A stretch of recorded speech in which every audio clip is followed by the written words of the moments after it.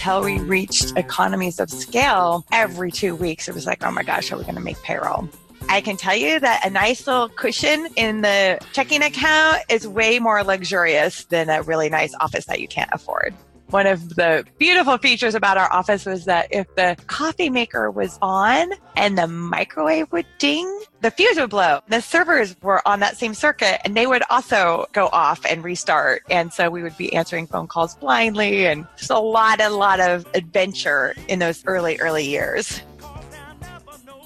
Okay, I'm Jill Nelson. I'm the founder and CEO of Ruby Receptionist. I'm here in Portland, Oregon, and I am 53 years of age this year. And the company Ruby was founded in 2003. And today we are the voice of about 10,000 small businesses. We help them win business and create great experience for their clients and customers with real human friendly interactions over the telephone as your receptionist, and online handling your live web chat with real people. Can you tell us like a basic use case of why someone would call y'all and try to be a service for their business? One example might be one of our home service customers. So let's say you are in the business, you're in the landscape business, or perhaps you do some house maintenance, roofing, or gutter cleaning, and someone is in need of a new roof. And perhaps they've been given names by friends, perhaps they've been looking online and looking at reviews. And guess what? If they call you and you answer and you are friendly and listen to them and want their business, chances are you're winning that business. It's really that plain and simple. And when you're not available because you're on the roof and you're unable to get that client call, you are most likely losing that business to your competitor. It's really that simple. We understand that, the pain points of that small business owner. I actually started Ruby as a very, very small business owner, and you're wearing many, many hats. You're doing the job, running the business, you're managing employees. The ability to get to every single phone call can be really challenging. So that's where Ruby comes in. And because of our technology, we're more than just answering your phone. We have information about your business. We have specific instructions we can follow, and we're able to pass through the important calls that you want and save you from interruptions by handling and taking messages for the calls that you would like to handle later. That would be an example for a roofer. Another case would be our largest segment of customers are the solo and small firm attorneys. And similar in situation, oftentimes one new case or one new client could be in the tens of thousands of dollars over the lifetime of that client. And oftentimes it's that phone call that is the make or break moment of do they become your client. Beyond that, we're finding, especially for a small business, that in order to differentiate yourself, and possibly the reason you went into business is you had a sense of pride around how you wanted to take better care of your customers. Your customers are probably coming to you for that personal experience. So just getting voicemail or no answer at all or an impersonal answer, it doesn't live up to most of our small business customers' idea of what they want their brand to be. And so we're really a partner that can bring peace of mind to that small business customer, knowing that there's a friendly person on their team always there to answer and handle that caller. Even if someone maybe like who's listening has like work from home business and they want to look like they're a bigger company. Sure. For example, they might employ you guys. So whoever's going to call whatever business number on the website actually goes to you guys first. You pick up hopefully in a friendly manner and then say something and then would call my cell phone and I'd pick up from there. For a lot of our solopreneurs, we really are their phone service as well, because our service is that live receptionist piece, but it's also the telephony piece too. So we provide a phone number that our solopreneurs or even small businesses can publish as their own phone number, or we can port their phone number in. That same phone number has a texting ability. So we provided our mobile app, a texting platform to communicate with customers. And then that solopreneur that's working from home or on their cell phone, they can actually make calls from their cell phone, and it will publish the ID of their business number, protecting that veil of keeping your cell phone private, but also giving you that sense of your callers, a sense of, hey, I'm in the office. I'm calling from my business IDs. Many of our solo and very small customers don't have a phone system or phone service to go along with Ruby. We are their receptionist, and we are also their phone provider, and they're welcome to bypass us when they want to get the calls themselves or put us on backup mode so that when they can't get to the phone, it just automatically comes to us, and it's all included in your service.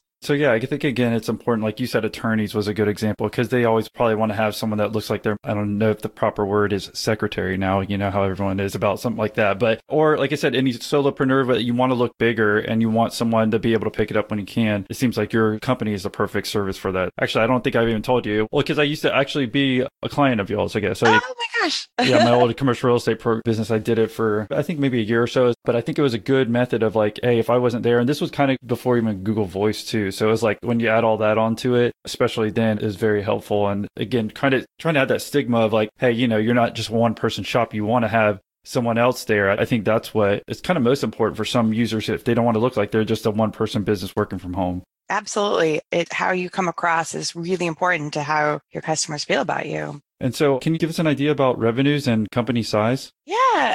Just last week celebrated as Oregon's record holder of consecutive years on the fastest growing private companies list at 12 consecutive years. So this year, our run rate is this quarter over $60 million of annual revenue and get close to 70 by year's end. And we have about 623, or we have exactly 623 full-time employees on the United States across 3 centers in Portland, Oregon area and 1 in Kansas City, Missouri. If you have about 623, you're either about to fire somebody or hire somebody. We're always growing. One thing about Ruby is we grow. So it's a moving number at all times. How long have you had the business? I started the business in 2003 with a $17,000 401k that I emptied out and asked a friend to work with me while we figured out how to make this happen and got a small business loan and hired a couple employees and opened an old sculptor studio in the Pearl District of Portland, Oregon. Nice. All right. Well, yeah, before we jump back to, I guess, the very beginning, is there anything else that we should probably know about your business overall? I think you gave us a couple good examples, but I don't know if there's anything else in general that we should know about before we take it to the beginning. It's been a journey, and we started out as a very traditional receptionist service. Today, I would say the technology piece of it is just as important to provide that personal experience and keep the service economical. And I think that's another thing, it's quite economical compared to hiring a full-time person. So the mobile app that goes with our service that we know when our customers use it regularly keeps the receptionist informed. It gives a much better customer experience. So it allows you to integrate your calendar, so that we know if you're available. It allows you to integrate your contacts if you would like, so we know who your familiar callers and who your VIP callers are. And you can even select who you'd like to send directly to voicemail or bypass the receptionist entirely. So because of the technology, we're really able to provide a personal experience for that customer and really sound like we're right there in your office and giving you that feel of being bigger. So I think that's the other big piece. Yeah, I'll say another thing too, I guess if you're talking about technology and probably how things have changed since 2003 when you got started, how about the spam calls now? Those spam calls, they're just so irritating. And we certainly obviously help our customers by taking them off their plate, and having to be distracted by those robocalls are just so distracting. There's been legislation that passed this year, so we actually do expect them to decline pretty significantly by end of year, but we actually partnered with a technology firm. So now included with your service is essentially free robo-blocking. And so we'll send those calls, we'll just send them directly to voicemail, on the off chance that it's a robocall, your kid's school saying school's closed or something like that. And that allows you to eliminate robocalls from your calls, even if you're using our number, but not the receptionist. And again, we kind of talked about a solopreneur and a lawyer, but even if someone had like maybe a 3-person business or a 5-person business, because that's kind of what I think about when I'm thinking about your service, like who would help the most. It seems like that to me. But if you had like a couple people on a team, it would still make sense to use you guys versus just having a 1 person or 1 user. Oh, absolutely. I mean, and different size companies use us different ways. Up to about even 10 employees, our customers will use as their receptionist as well as their phone service. So we'll host their main phone number, and then people use their cell phones for us to answer, to transfer calls to. They'll use our voicemail. Above 10 employees, generally I guess it depends on the type of business, but they'll use a desktop phone provider. We're partnered with Nextiva, and will be integrated essentially into their phone lines, allowing us to dial extensions, but all the way up to hundreds of employees. We certainly have a number of larger companies that have an office person that does handle phone calls, but those phone calls are so important that we're essentially programmed in backup mode or, when they go to lunch or breaks. So yes, all size companies use us. Once call volume gets pretty high, then we start to be less economical. As long as your phone volume is important but modest, we're generally a great solution, no matter the size. Yeah, because again, it makes sense, like you're saying, that's why lawyers or somebody like who big deals kind of matter, right? So those big volume deals, I mean, if it's high volume and you're not getting, it's not, that value's not there for you, then maybe it doesn't make as much sense. Especially like, I think everyone's changing where people are trying to, I mean, we talk about virtual assistants, but this is a different idea of like, outsourcing any staffing things you can do. Instead of hiring maybe a phone person at your front desk for $35,000 a year or whatever, you could use someone like you guys to go ahead and take care of that, where again, you're outsourcing some part of the business that you don't want to necessarily hire someone full time just to sit there and maybe do data work that you don't need them to do, basically kind of saving costs, and have hopefully someone nice on the end to hopefully help you get that call completed and make a deal. So yeah, exactly. How about personally too? We had talked about that at this point in time. Are you about to take a step away from Ruby? I am. So after 16 years, I have announced my retirement. And so as soon as we have found the perfect CEO, we'll make that transition. I'll step onto the board. I did sell a majority of Ruby to a private equity company in 2014. And so sort of worked with them a number of years. And now I'm excited to take a break and sit back and sit on the board with them and let someone else lead the charge. So is that exciting for you? I'm very excited. I obviously been doing a lot of reflecting, and I'm so proud of the company that's been created, the jobs that have been created, the small businesses that we've helped grow, the level of service that we've provided, the culture that we've created. And it is its own thing now. It's almost like watching a kid go off to college. It is pretty strong in its very strong in its foundation, and really less and less has my stamp on it, And one of the things about being an entrepreneur that I've noticed, I'm a super creative person. I am an idea person. I like to activate things very, very quickly. And while the business grows and it creates new and more interesting challenges, and you get the benefit of hiring amazing skilled people, you get to put your hands in things less and less, and you get to be less creative and more sort of systematic and adopt practices that other companies use as best practice and companies of similar size. So it's really interesting watching the skills that you need to access and how your day gets formed really just uses completely different parts of your brain. And sometimes I would say, it's a little bit of a mismatch. And that's been an interesting journey. So I'm really excited to take a step back, also looking at helping other small businesses grow, other entrepreneurs get started, get involved in the angel community. It just, all these creative juices start sparking again. I remember, oh yeah, that's what got me in here in the first place, is creativity. Is there something that interferes with your happiness or is preventing you from achieving your goals? Well, BetterHelp Online Counseling is there for you. Connect with professional counselors in a safe and private online environment, and you can get help on your own time and at your own pace. You can schedule secure video or phone sessions, plus chat and text with your online therapist. If you're not happy with your counselor for any reason, you can request a new one at any time for no additional charge. BetterHelp is available worldwide with over 3,000 USA licensed therapists that you can talk with about any issues, and anything you share is confidential. Best of all, it's truly an affordable option. Millionaire Interview listeners can get 10% off your first month with discount code Millionaire. So why not get started today? Go to betterhelp.com/millionaire. Simply fill out a questionnaire to help them assess your needs and get matched with a counselor you'll love. That's betterhelp.com/millionaire. Payroll and benefits are hard, especially for small businesses. You don't have the time to be an expert in things like taxes and regulations. And old school payroll providers just aren't built for the way you work today. Gusto is here to change all that. They're making payroll, benefits, and HR easy for small businesses. In fact, 9 out of 10 customers say Gusto is easier to use than other payroll solutions. Gusto also saves you time. 72% of customers spend less than 5 minutes to run payroll. Don't believe all the good things you're hearing about Gusto? Well, just Google them. People love Gusto. And how often do you actually hear someone say they love their payroll provider? So, to help support the show, go to gusto.com/millionaire. They're offering our listeners an exclusive, limited time deal. You'll get 3 months free once you do your first payroll. And again, the link is gusto.com/millionaire. I haven't had a kid, but I imagine it's like having a kid and having them go to college and now you're free again. Exactly. It feels a lot like that.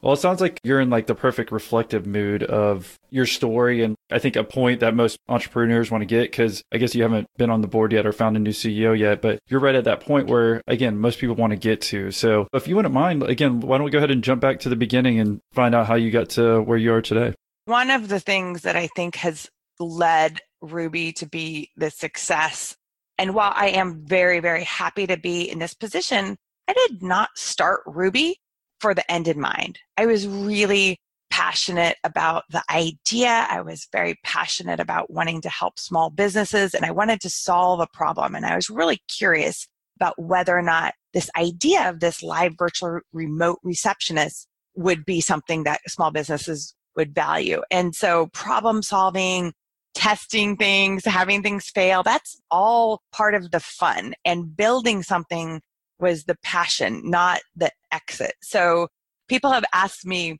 like, gosh, did you worry about failing when you started? And then they say, gosh, did you ever imagine yourself here when you started?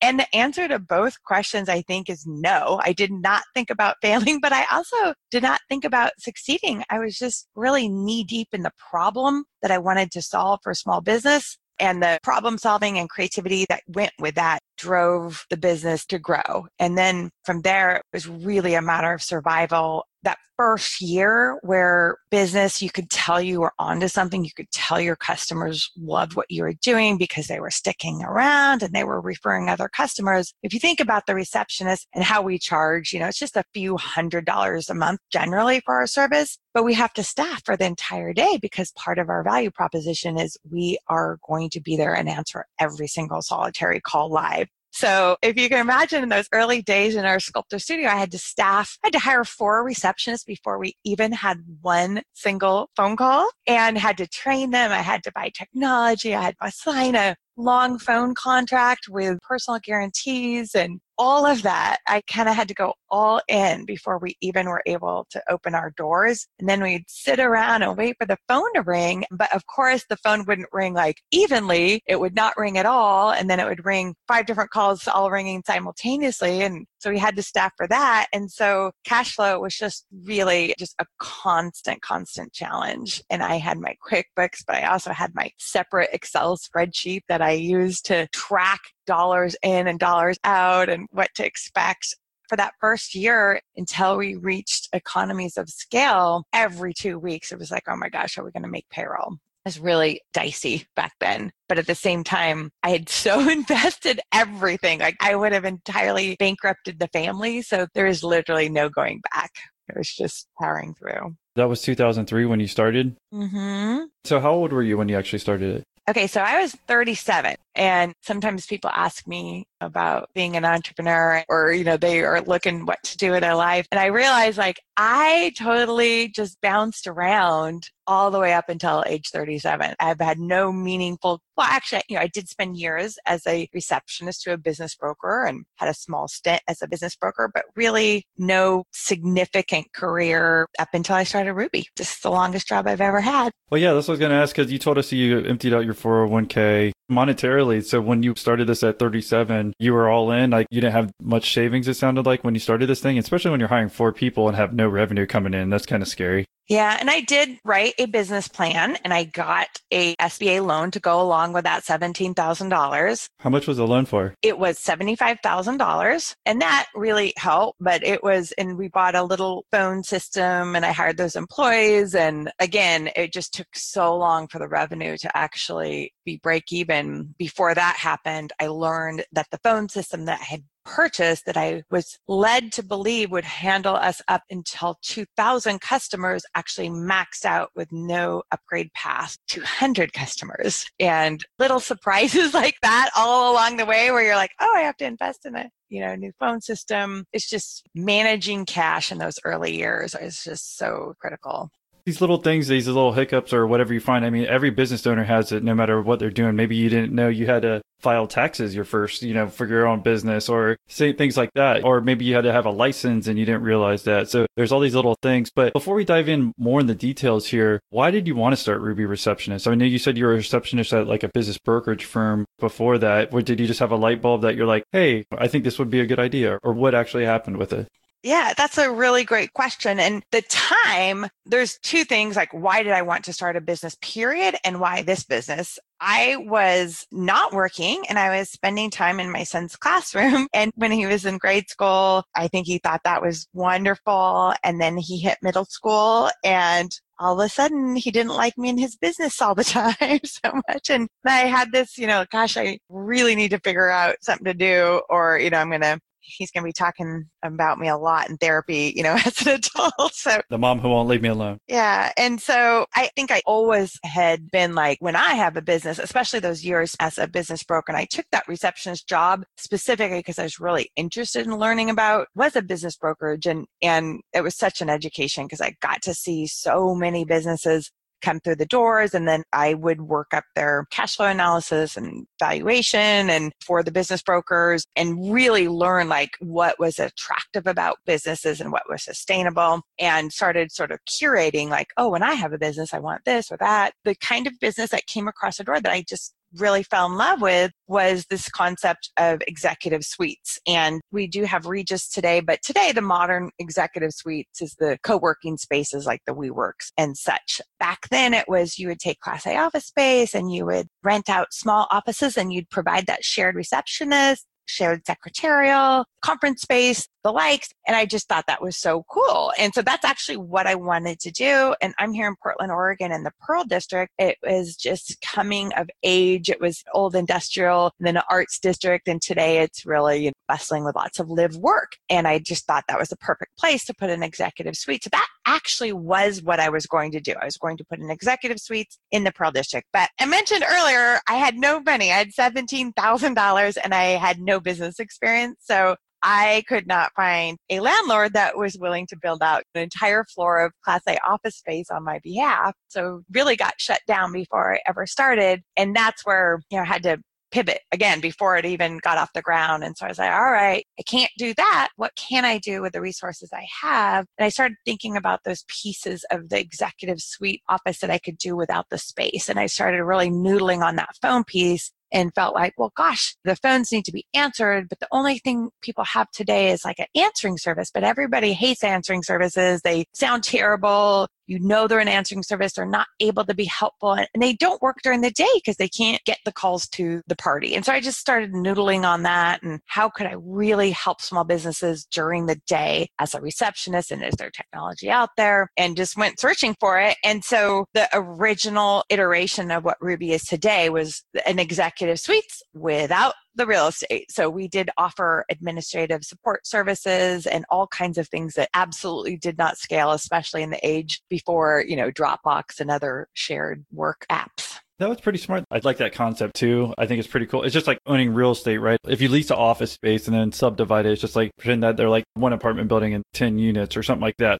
It was good that you realized for that guy to build it out for you would have cost a lot of money and you couldn't even get him to do it or get anybody to do it. So it's smart to be like, hey, what portion of my idea can I do that doesn't cost a lot of money? And it sounds like this is kind of how it evolved, at least in the beginning. It did. And it was really lucky too. And there's another sort of accidental evolution that happened before we launched too. And that was being a national service from day one. Because of this executive suites concept, I was thinking local and I was going to provide the service locally. And And the first person I hired was also someone coming out of being a stay-at-home mom, and she loved getting up early. And we started getting calls because we had our website up before we launched, and we got those calls from people on the East Coast. And this first employee said, gosh, I would be happy to come to work at 5 a.m. and then I could be home when my kids get home from school. And so I was like, okay, great. And so instead of Portland, Oregon phone numbers, we procured toll-free numbers, and we were a national company from day one, just basically off of a pivot from someone being willing to work early. Yeah, that's pretty cool. It's kind of lucky too that actually ended up working out that way. Because again, you're just taking that one point of you not being able to do these little offices. And instead, again, you were just thinking local at this point and you're able to pivot. You're like, oh, well, at least now I can do national. I mean, for you to do that nationally would cost a lot of money if you want to do your own little offices and subdivide them all across America. Exactly. Tell us a little bit more about your first location where the first receptionist that you were training, you said you hired 4 of them without any revenue, it sounded like at first. I mean, were they working from home or did they have their own office? Like, tell us about that. Yeah, no, it was really, really the most stressful time of the entire journey. Call quality is really important to us. And the technology back then was very different. I mean, there's so much happened in the last 15 years. So we bought a phone system. We had to buy software that we found. It turns out the software was actually in beta mode when it hadn't actually been released. So we went live before the actual software was released. And that's okay because we didn't have any customers, so we didn't have any calls, so it was okay. But we had the employees, they had to come here. It was an old sculptor studio that there had been a sculptor, had been there 19 years. And so every day you'd come in and there would just be this new layer of dust film on your computers and your floor, and you'd sweep it up, and somehow the next day it was like right back there again. And the software that we had bought, we really had to sort of make do with something off the shelf that really wasn't designed for what we wanted to do. And so it was really goofy, and the phone rang at literally every station for all calls. And we had this system that involved a bell and a paperclip throwing to figure out who was supposed to answer whose turn it was to answer the call. And just a lot of scrappiness because it was a sculptor studio. The electricity, the circuitry was not very advanced. And so one of the beautiful features about our office was that if the coffee maker was on and the microwave would ding, the fuse would blow and the servers were on that same circuit and they would also go off and restart. And so we would be answering phone calls blindly, and just a lot of adventure in those early years. So I guess anyone who's listening now and has similar situation with office that doesn't feel, originally you were even looking at Class A office building, right? Yes. So this is obviously kind of the opposite, it sounds. It's important to still, like, even now, you can look back on that and appreciate, I guess, where you are now with the offices and stuff. So any words of advice for anyone who's kind of in those early stages and maybe in those, I guess, a sculptor's place like you were? The sculptor studio. I mean, I think really the focus when you're first starting out is how are you getting those customers? How are you serving those customers? And everything else kind of doesn't matter. When you have the revenue, when you're safe, and I can tell you that a nice little cushion in the checking account is way more luxurious than a really nice office that you can't afford. Yeah, that's important points because, well, speaking of, you said you told us you had a loan and you had about $17K. So it sounds like a little under, I guess, $90K or so for you getting started. Tell us how long it took to actually kind of get profitable here. Because again, when you have 4 office members at that point in time, are they trying to like cold call and get you clients? Like, what are they doing in the meantime while you don't have any revenue coming in? Mostly our receptionist sat and waited for the phone to ring. But because one of the things that we learned early on about the phone system that we bought was that it actually required a physical phone for every customer that we had. So one of our receptionists in the afternoon shift, she would come in, and she was a student too, and she would come in and get on eBay and try to buy lots of these telephones in any color, any, shape of condition. These lots of phones were like $10 a phone so that we could expand our service. And then I was mainly doing everything else, doing the selling, doing the customer support. So it was super, super scrappy, and we made up systems that today would just completely not scale, but did what we could. And then, it took another thing about startup years. I always thinking in the future, always thinking of what can be next. And I think one of the reasons that we grew and that we are Oregon's record holder for consecutive years on the fastest growing list is I totally invested every single solitary spare dollar of cash flow back into the business to continue to grow, to continue to shed hats, to invest and help. I was working 7 days a week all the time. And so, there was a point which it was in my control of how profitable we wanted to be, but we really didn't reach free cash flow total profitability until probably 6 or 7 years later. And then we went and borrowed another $500,000 to invest in our IP software that essentially still runs the company today, and a big new phone system to get into the next era to stay relevant. So just when you think you've arrived, you double down and go again. Well, it seems kind of weird, like even the first couple of years when you're saying you're working this much. That seems like a lifestyle change for you if you were going to your son's elementary and middle school. Imagine an hour or two a day for 5 days a week. So now you're saying you're working 7 days a week. What was motivating you in those early years to do this thing? Yeah, everything was motivating me. I think that's one of the things about when you're starting a business, it's got to be something that you're passionate about because it is all consuming. And I do think as stressful as it was also super rewarding because, I was learning about, like back then, our first customers actually came to us through Google AdWords, pay-per-click, and it was totally new. And, I was home exploring it one night and could experiment with ads that were relevant to us for 10 cents a click. Today, I think they're in the high tens of dollars, possibly even over $100 for those same clicks. But it was just constant learning and figuring out and problem solving and creativity and talking to customers and then, get the reward of them saying how wonderful you are and then needing to hire more people. It was just one thing after another. It was a complete learning journey. And it just was completely self-motivating, I think. Well, how about personally? Because again, you told us you had a son. Did you have a husband at home as well? Yes. And that is something that to say really, really fortunate because while I did risk the family fortune, not that there was a fortune, but I put us in jeopardy, I did have the benefit of being able to work without pay for nearly 2 years.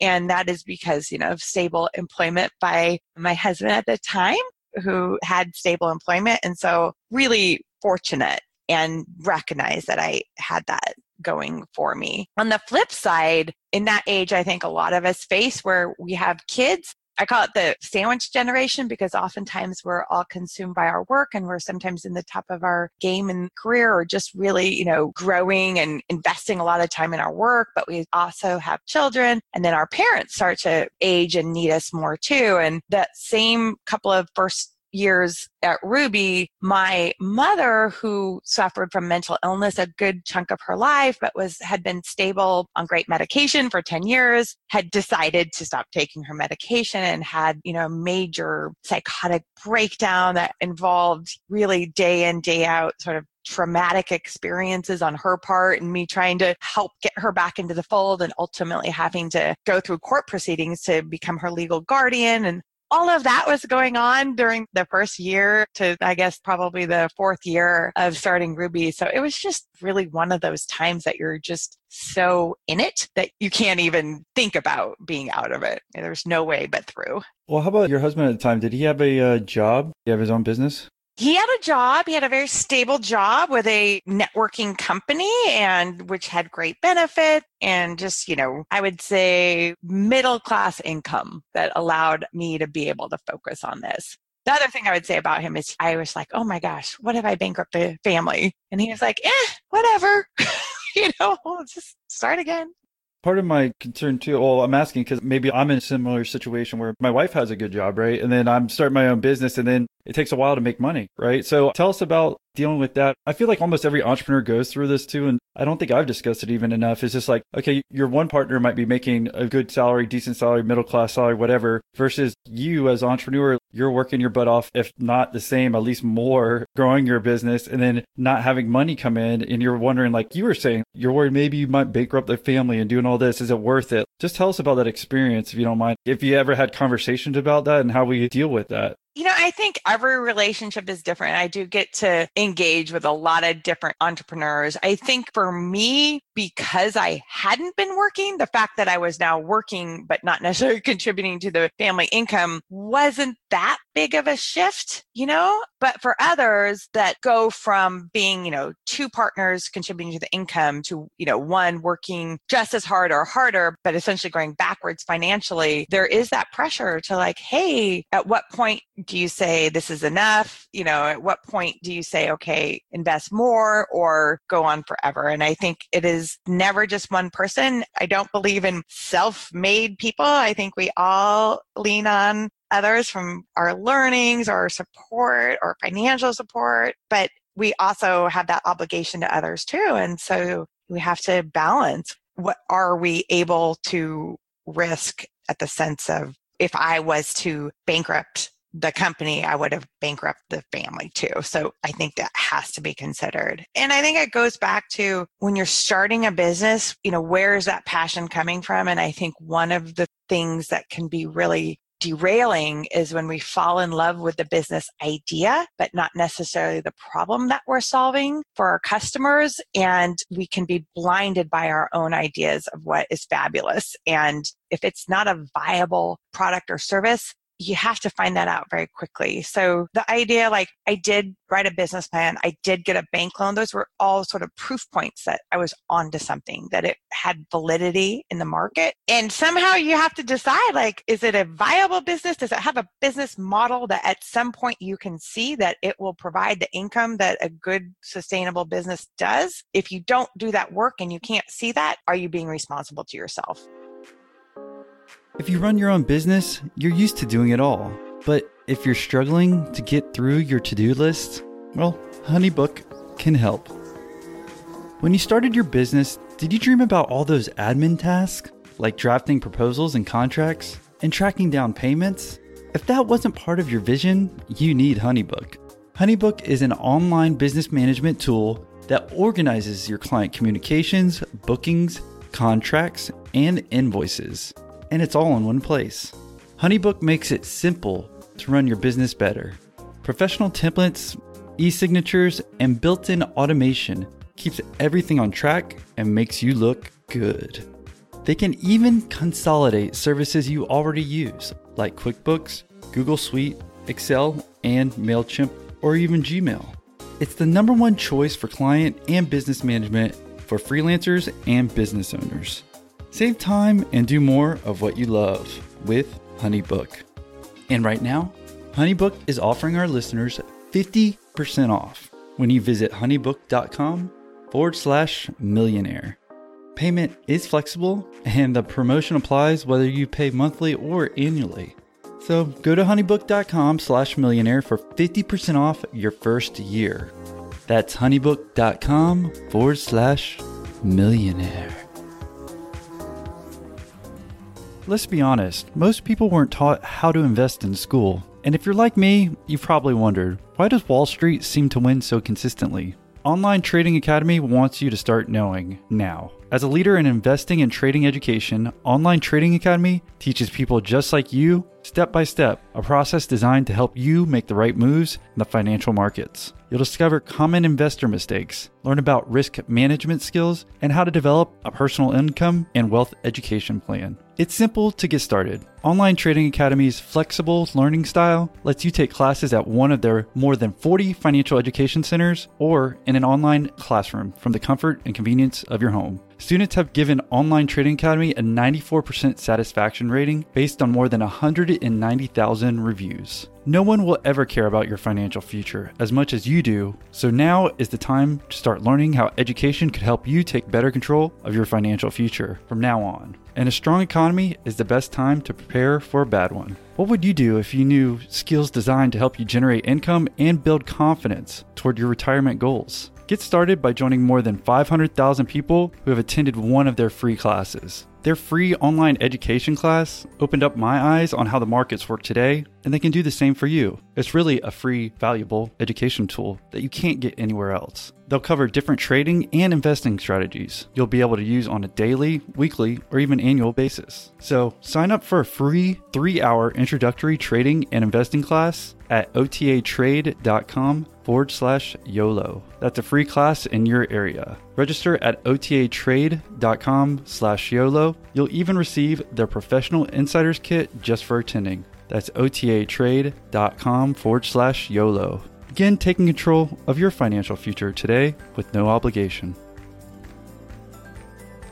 If it took 6 or 7 years to get profitable, maybe you're still making obviously profit, but you're putting it back into the business. But I guess a good enough point where you felt comfortable. Would you say it took about 6 or 7 years?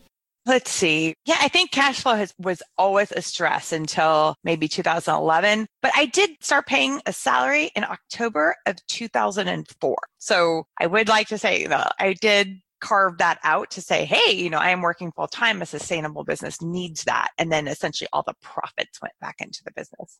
How much did you pay the owner on a salary basis? I paid myself a salary of $110,000. Well, then you were actually doing very well. It seems like a year in. I mean, that's very comfortable living for an entrepreneur. I guess even after a year, then you felt like, okay, I'm okay. I mean, we all have these stresses, right, when we're growing our business. But I guess I'm just trying to allude to if even early on, if there were any points where you were thinking about closing down the business or any of these big jolting points that, again, maybe I'm not doing the right thing. It was such a momentous train that there was just never have I thought about shutting down the business. There have been times that I thought that we would be going out of business. There was the economic downturn of 2008, 2009 that I worried at the very beginning that just what was going on around us was going to take us down. It turned out that was really our year where we solidified our value proposition and we grew our customer count 30% in 2009. Yeah, and that's actually when I became a customer because, that's what I was thinking is I was almost think the opposite, right? Because people are cutting costs of those receptionists like you're saying. So it actually worked out better. So that's good for you, obviously. Obviously a very stressful time for our customers and what was going on in the economy. But yes, it did turn out to be a great time for us. And the other time that I thought that was really make or break was when we did get onto our own software, and the software that we had been using that was out of the box because we had grown so much, it was just breaking every single solitary day. And then when we got onto our own software, we had no opportunity to test it ever. And it was really like, gosh, when we use it at capacity, at our volume of calls, will the database be fast enough to handle it? Will it freeze up? Like, we really won't know until we go live. And it would either work or not. There was no backwards path. And that was another time where it's like, well, it's either going to work and we're going to keep on going, or this will be the end of us. And we'll know on May 1st, 2011. These are the things you weren't thinking about when you started the business day one? No. I mean, like databases and dealing with all this. It's funny, as you grow as an entrepreneur, all this more technical stuff you even start learning, right? That's just probably you never even had a clue of when you started, I imagine, right? No. Oh my gosh, no. But the technical stuff, I probably thought about more than the people stuff. I think I have continually underestimated the investment and learning about people and working with people and how to be a leader and how to manage people. I think that by any measure, I underestimated the investment required there when writing the business plan and thinking of starting a business. Okay, well, yeah, if you don't mind, let's dive into that because, I mean, I'm perfectly aligned with everything you're saying right now. I feel the exact same way because, again, most business people is like, okay, if you go implement and make something more efficient in your business, whether it's the software or whatever, you can see the actual fruit of your labor or whatever that is going to keep being more efficient. But then dealing with people is a whole nother thing. And especially with your business, even with the receptionist, it seems like there'd be even more human interaction that you have to deal with that, again, I think a lot of us, if we hire someone, we're like, they should be kind of happy we gave them a job, right? But you got to do all these other things that you're like, what the hell? Why can't you just work as hard as me? I got to do all this other stuff. But again, if you don't, then there's going to be issues. Yeah, I think, well, I did have the advantage of when I was an employee, I was a terrible employee. And so I knew that employees needed to feel a sense of, hey, I love what you're doing. I want to be a part of that. The things that you're asking me to do make sense. But I did, like, when I wrote my business plan, it never occurred to me that anything other than, I would hire exactly the right employees and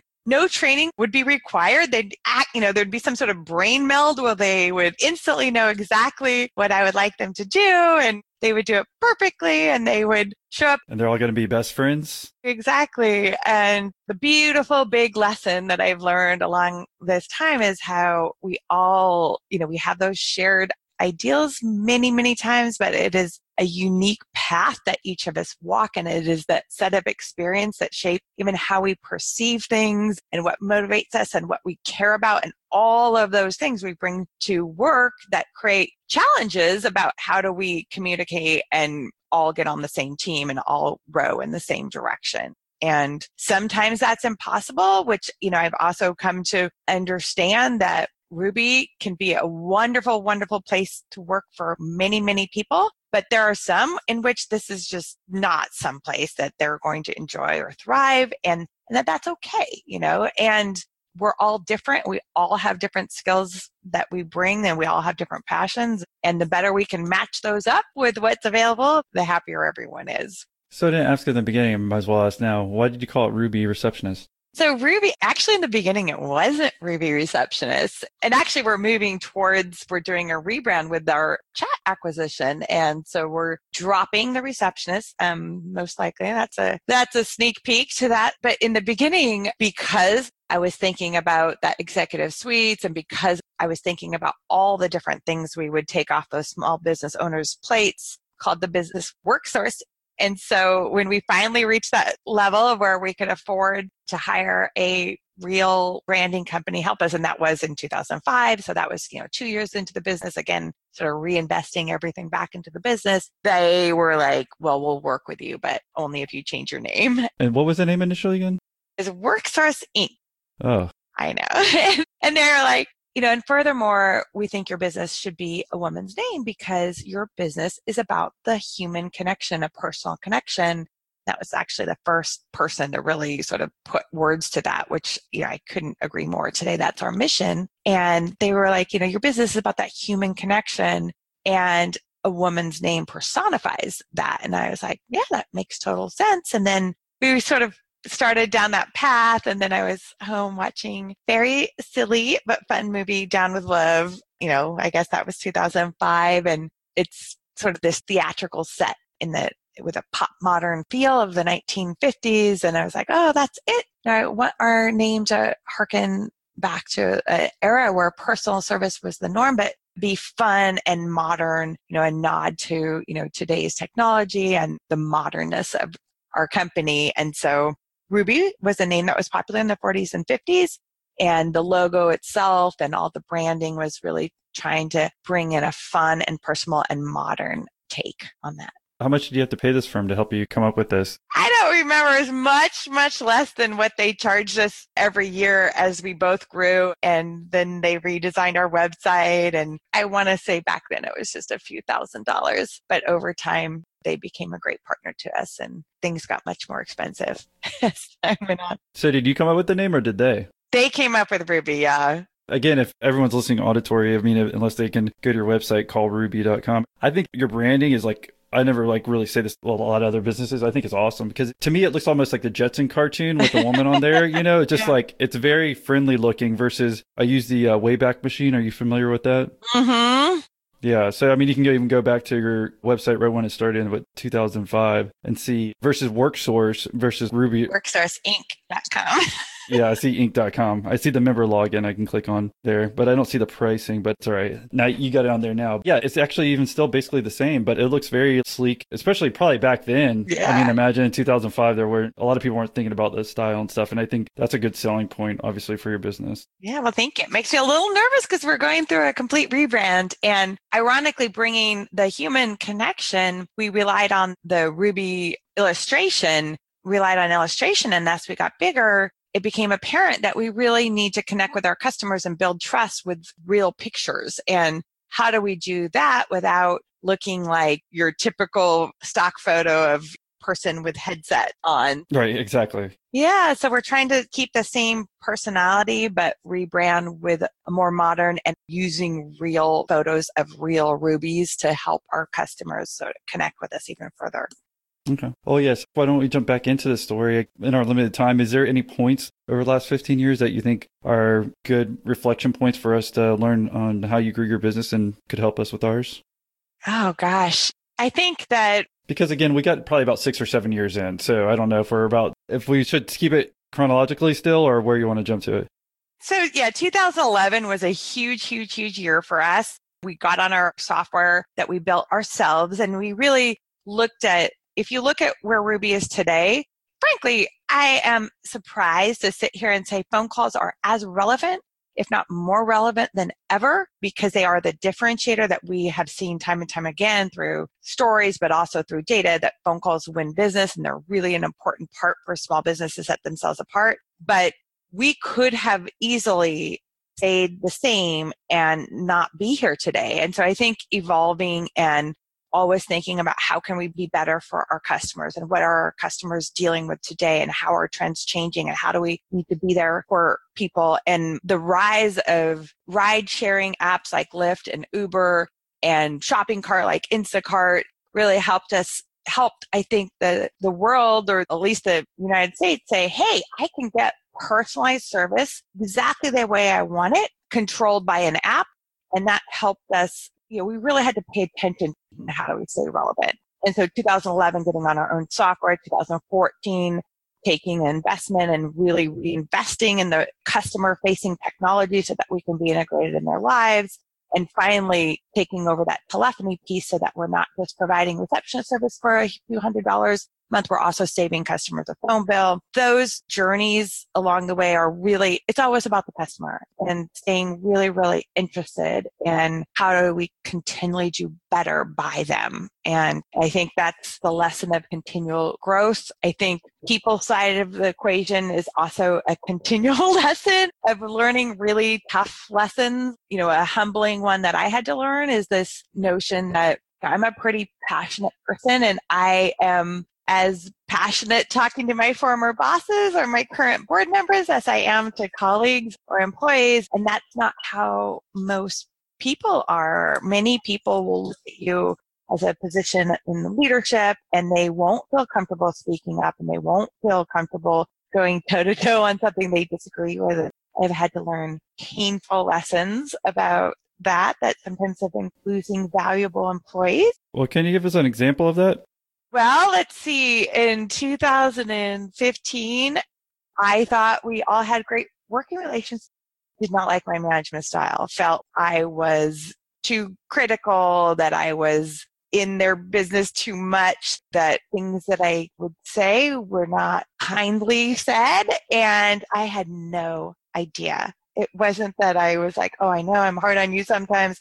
I literally had no idea how it made feel or how it motivated them. And essentially, I got to hear it from all of them at the same time. And that was not fun at all. But yeah. I am grateful, and I'm grateful to learn that lesson. Where it was like after 12 years in business, still having to learn these human lessons, Obviously, that stinks, right? When everyone's confronting you about maybe this thing that you even have no idea about. I think we've been in positions where that, even if it's just one person, it kind of sucks. But if you have multiple people saying, the way you talk to me doesn't make me feel good or whatever, and you have no clue, that kind of stinks. So how did you change that? Maybe one of us are doing that right now. We don't realize it. Well, I think one of the big things to realize is, as the leader, your words, they just carry a different weight. And they feel different.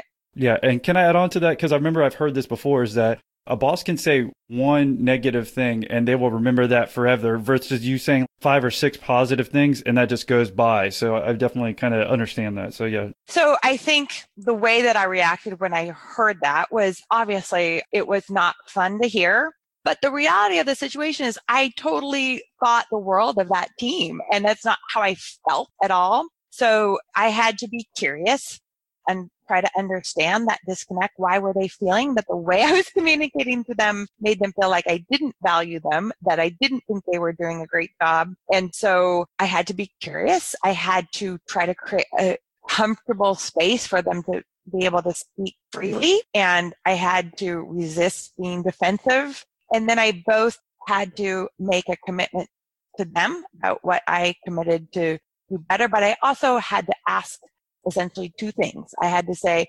hey, in order for this to get better, you have to give me the opportunity to do better and not judge me by the past. And when I do better, that we can say, okay, I do better, and not have to, if you're only going to judge me by the past, we'll never get past this, if that makes any sense. So I had to ask them to allow me to grow, essentially, and do better. And then the other thing is I had to ask of them to be able to speak more frankly to me so that I could get better feedback too.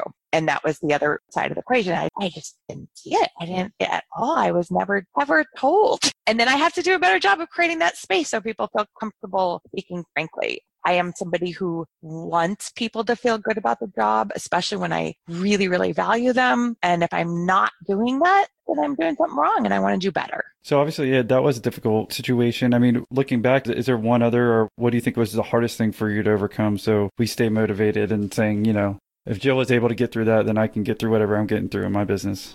Yeah, I touched on this a little earlier, but the biggest challenge I ever had was juggling, trying to be cash flow positive when we were just starting out, and then dealing with my mom and becoming her legal guardian while she battled really debilitating mental illness. And to be on the other side of that makes me feel, wow, I can get through a lot.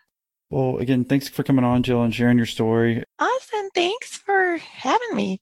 Yeah. If you have any last words of wisdom for anyone who's listening, what would that be? Stay curious. And if someone wanted to say thank you for doing the interview, what's the best way for them to reach you? Oh, thanks for asking. JNelson@callruby.com. Well, thanks again for joining us, Jill. Thank you, Austin. Have a great day.